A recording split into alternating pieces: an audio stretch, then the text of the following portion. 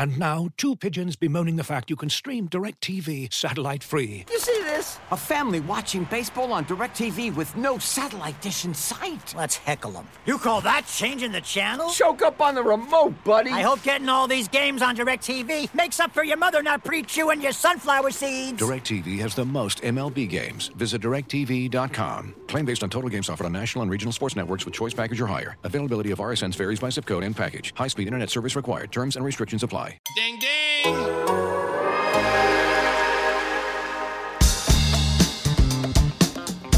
How about we can just watch basketball?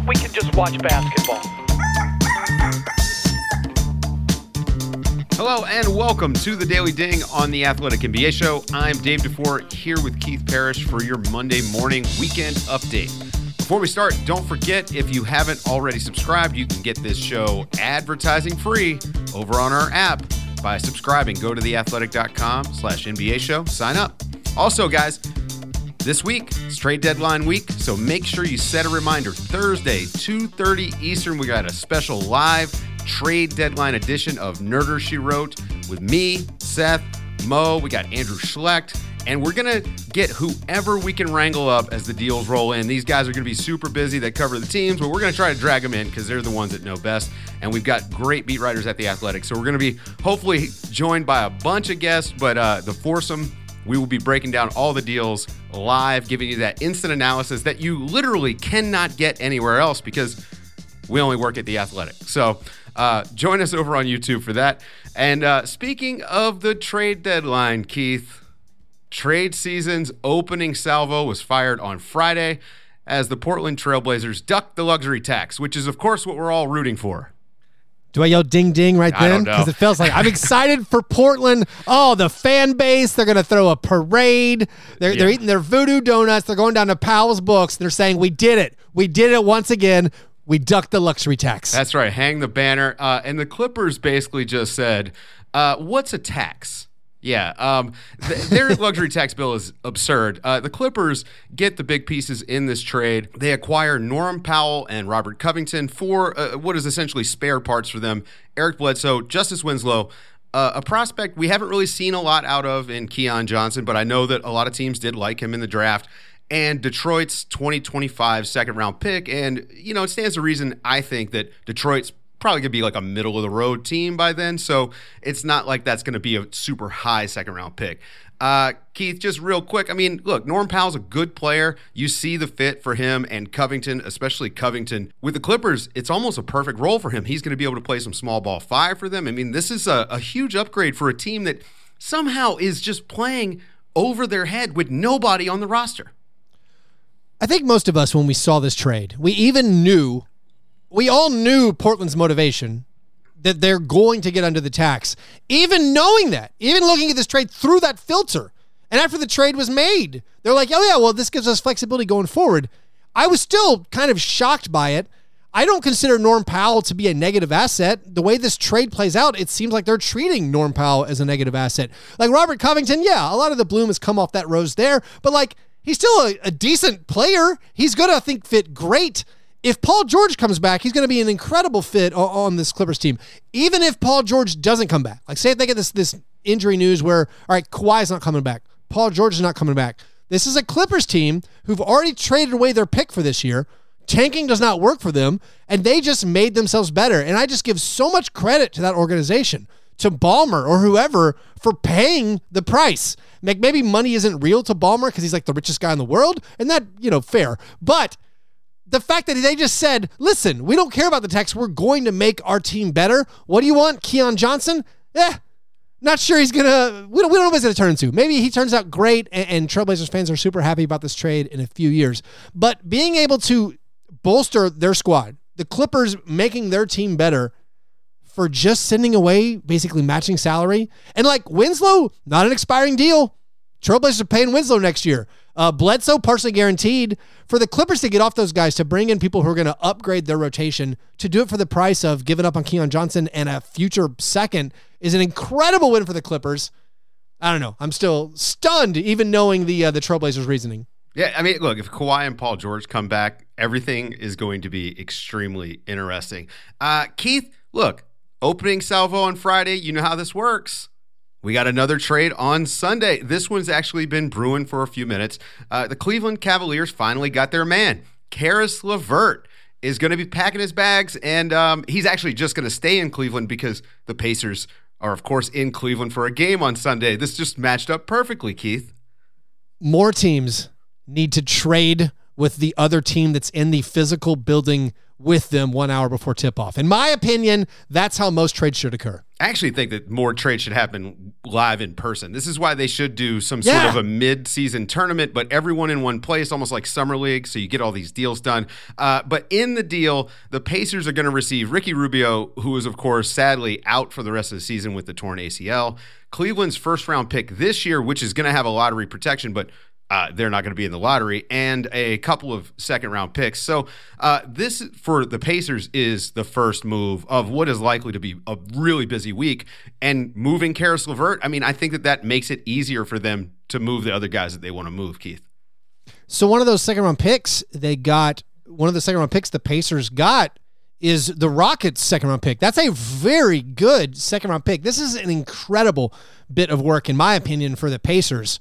Like they got roped into the James Harden trade. They ended up with Karis LeVert. They were able to have him, and they knew they weren't going to pay him eventually. Like they signed him to an okay contract, but like he's not a long-term, I think, answer for them. I think the whole time they were like, let's just get this guy honestly as an asset play. We're going to try to be good, obviously, with Rick Carlisle, but it hasn't worked out. They struggled this year, and they wanted to flip him, and they're flipping him for this first-round pick, and these seconds I think is a great bit of work. For the Cavaliers, I understand it.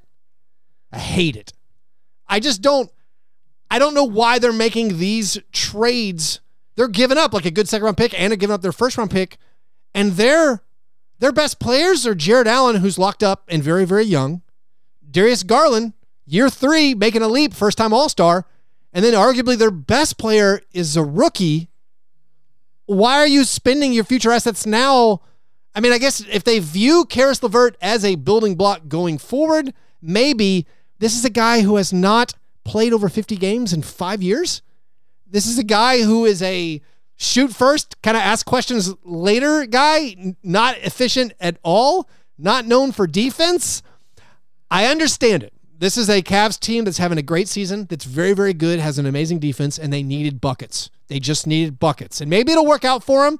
You get to the playoffs, it slows down. You need someone just to create shots. Maybe Allen and Mobley can get all the missed shots. Maybe the offensive rebounds are going to go up. But I don't love it. I think it's too big of a risk for where the Cavs are currently. But maybe, again, they like winning and they wanted to go for it. So maybe I can't blame them, but I still... my initial reaction was I would not have done that myself if I were running the Cavs. Look at this. It makes them better in the short term, and it could limit their long-term growth, but I am never going to knock a move for a professional sports team that is trying to win now. Like, that is the name of the game. Life is short. Try to win now, please. Thank you.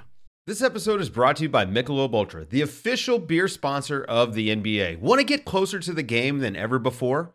Michelob Ultra Courtside is giving fans the chance to win exclusive NBA prizes and experiences like official gear, courtside seats to an NBA game, and more.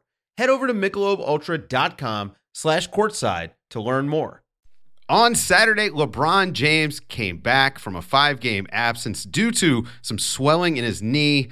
And of course, Keith comes back, drops a triple-double. That's all that happened in this game, right? It was just run-of-the-mill. Oh, man. Crazy overtime game, Keith. Okay, so the Lakers just can't have a normal game, and the Knicks were absolutely wiping the floor with them in the first half. What happened in the first half, Keith? Well, the Knicks were making three-pointers. The Lakers, as they're wont to do, were not making three-pointers, and it looked like an embarrassing loss. I know Lakers fans were all fired up because Vogel finally made some lineup changes, especially with LeBron James coming back, Avery Bradley moving to the bench. They're like, this is what we need, this is what we want, and it was a disaster in the first half. Then in the second half, everything turned around, and we got an incredible show. And honestly, I got to give credit to the league for using a primetime network game to showcase 2 middling, mediocre, under 500 teams. I love to see the league giving a spotlight to everybody. Well, it's LeBron James. I mean, what are you going to do? By the way, a little bit of a conspiracy theory here for you, Keith. He did score 29 points in this game. Okay, he's currently averaging 29.6 25.1 points per game. And after missing those 5 games, he was at risk of not being in the running for the scoring title at the end of the season. So something to watch that I know you're going to love, but 29 points, very important. Very important, Keith. Also with 29 points in this game, Malik Monk, he had 18 points in the third quarter, part of that huge comeback. That's the most points he scored in a quarter this season. And Malik Monk, he can do this. He can get hot. I mean, he was as hot as he's been all season, I think, in this game. Wound up 4 of 8 from 3. And it's pretty clear here that the pecking order of guys that can play, I mean, all 3 guys had at least 28 points. The 3 guys on the Lakers that can actually play offense, you had 29 from Malik Monk, you had 29 from LeBron James, you had 29 from Anthony Davis. That's their big 3, right? There's no other famous big 3 player on the Lakers. I mean, you're joking around it because Westbrook. Next note. That's the story. Yeah, here's my next note, Keith. What is happening with Russell Westbrook? It can only be described by me, somebody who has enjoyed watching Russell Westbrook, agent of chaos, as sad. He was 1 of 10 in this game. He's benched again. The fans were booing him, trying to encourage him. They were yelling. Not to they were shoot. just booing. They were Don't yelling no shoot. when the ball goes to him in the corner. That's tough. How do you come back? I give him credit. I mean, I give the team credit. Anthony Davis talked about it in the postgame. Russell Westbrook did media postgame. I mean, Russell Westbrook is an incredible competitor. He's an all-time great player. He's going to be a Hall of Famer. And he also he's so good with the media where he's like, yeah, it's the coach's job to decide who goes in the game. I want to play well, but we got the win. And that's the most important thing. He understands. But yeah, I don't know what's happening. He has lost, I don't know if it's confidence, just the shot, the stroke. He tries to bank in shots and they're nowhere close. It's when the crowd turns on you and is yelling to not shoot, it's kind of hard to watch.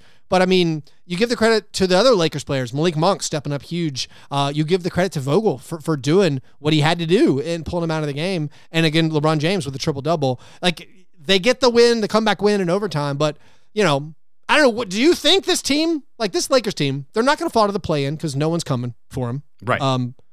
There still is a path to them having a pretty successful year. I mean, they're not coming out of the West, but I think they're going to be extremely they have a chance to be very competitive the rest of the year.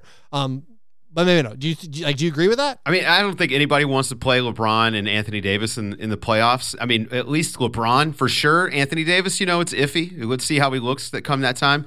But yeah, this team doesn't have a lot of avenues to make itself better. Doesn't have a ton of assets. I mean, there's this whole, everyone's waiting on Kendrick Nunn. Cool. If he's going to save your season, what are you doing?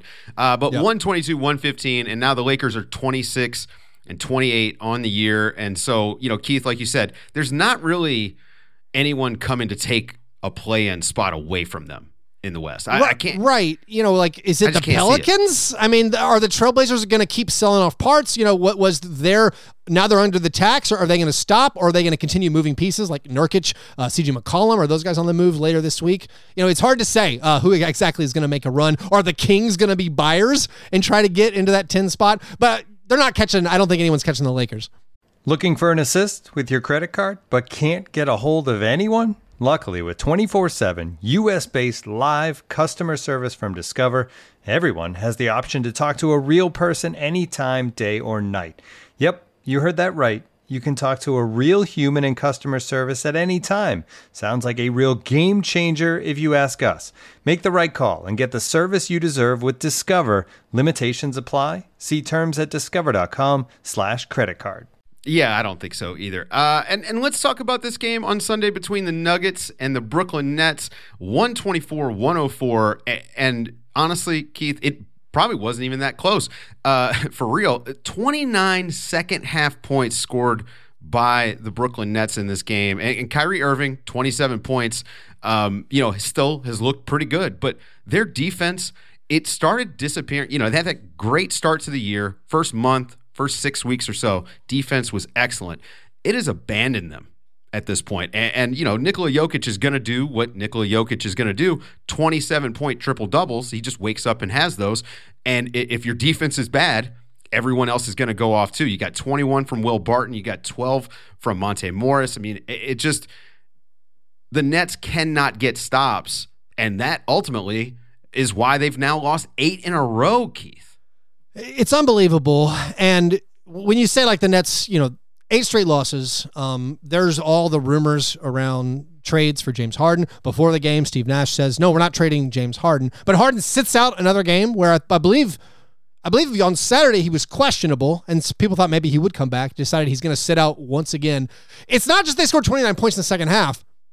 They scored 46 fewer points in the second half than they scored in the first half. They scored 75 points in the first half. They went 40 in the first quarter, 35 in the second quarter, and then 29 in the second half. The wheels totally fell off. Nikola Jokic, MVP candidate, carrying a zombie squad of just dudes. Just got like, hey, it's JaMychal Green's turn to start. Let's do it. And like they ran the Nets out of the building in the second half. I don't know what the Nets are going to do. Like, do they you just wait? You sit on your hands for the trade deadline. You hope everyone gets healthy. Eventually, Kevin Durant's coming back. Eventually, New York changes its vaccine laws or something. James Harden is going to be healthy. But, like, none of these guys are young. Harden, even Irving, but, like, Harden and Durant, not young. We got bad news. The Nets got bad news this week that Joe Harris, possibly not going to come back at all. He had to have a second procedure. And so, like, it's a team that's all in. They got to blow it up. They're all in, but what do you do now? And honestly, it opens a window. It opens windows where I feel like if you're a fan of another team, if you're a fan of the Phoenix Suns, if you're a fan of the Golden State Warriors, if you're a fan of my team, the Memphis Grizzlies, you're looking around league-wide and you're saying, wait, is the window open right now? And will that maybe push more teams to say, like, hey, what can we do on the edges ahead of the trade deadline? Maybe we should. We were saving it for the future, but maybe this is an opportunity right now with the Nets down, with the Bucks missing Brook Lopez, to say, hey, maybe let's go for it. And one of those teams is going to be, I think, the Philadelphia 76ers. I still think that they're going to swing something big. We keep hearing the Ben Simmons move likely to happen in the summer because they don't want to just make a win now move. But the truth is, Keith, the landscape of the NBA is wide open right now. And if you will just push some chips into the table, you might actually win a title. That's going to do it for the show, folks. We got Basketball Buds coming up next. They're going to have more trade talk. They're going to talk about some of the rumors and go over the deals in a little bit more detail. So make sure you stay tuned for that right here on the Athletic NBA Show. Hope you guys have a great start to your week. Keith, let's get out of here. Ding, ding.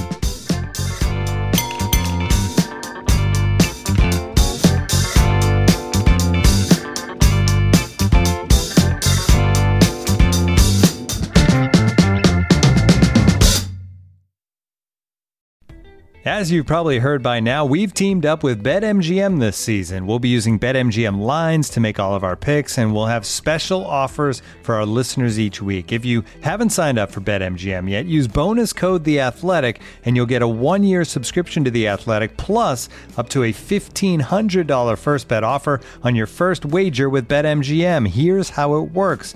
Download the BetMGM app and sign up using bonus code The Athletic. Make your first deposit of at least $10. Place your first bet on any game and claim your voucher for a 1-year subscription to The Athletic. See BetMGM.com for terms. U.S. promotional offers not available in D.C., Mississippi, New York, Nevada, Ontario, or Puerto Rico. Gambling problem? Call 1-800-GAMBLER. Available in the U.S. Call 877-8-HOPE-NY or text HOPE-NY 467-369 in New York. Call 1-800-NEXT-STEP in Arizona. 1-800-327-5050 in Massachusetts. 1-800-BETS-OFF in Iowa. 1-800-270-7117 for confidential help in Michigan. 1-800-981-0023 in Puerto Rico. First bet offer for new customers only in partnership with Kansas Crossing Casino and Hotel. Don't forget, if you haven't signed up for BetMGM yet, use bonus code The Athletic, and you'll get a 1-year subscription to The Athletic, plus up to a $1,500 first bet offer on your first wager.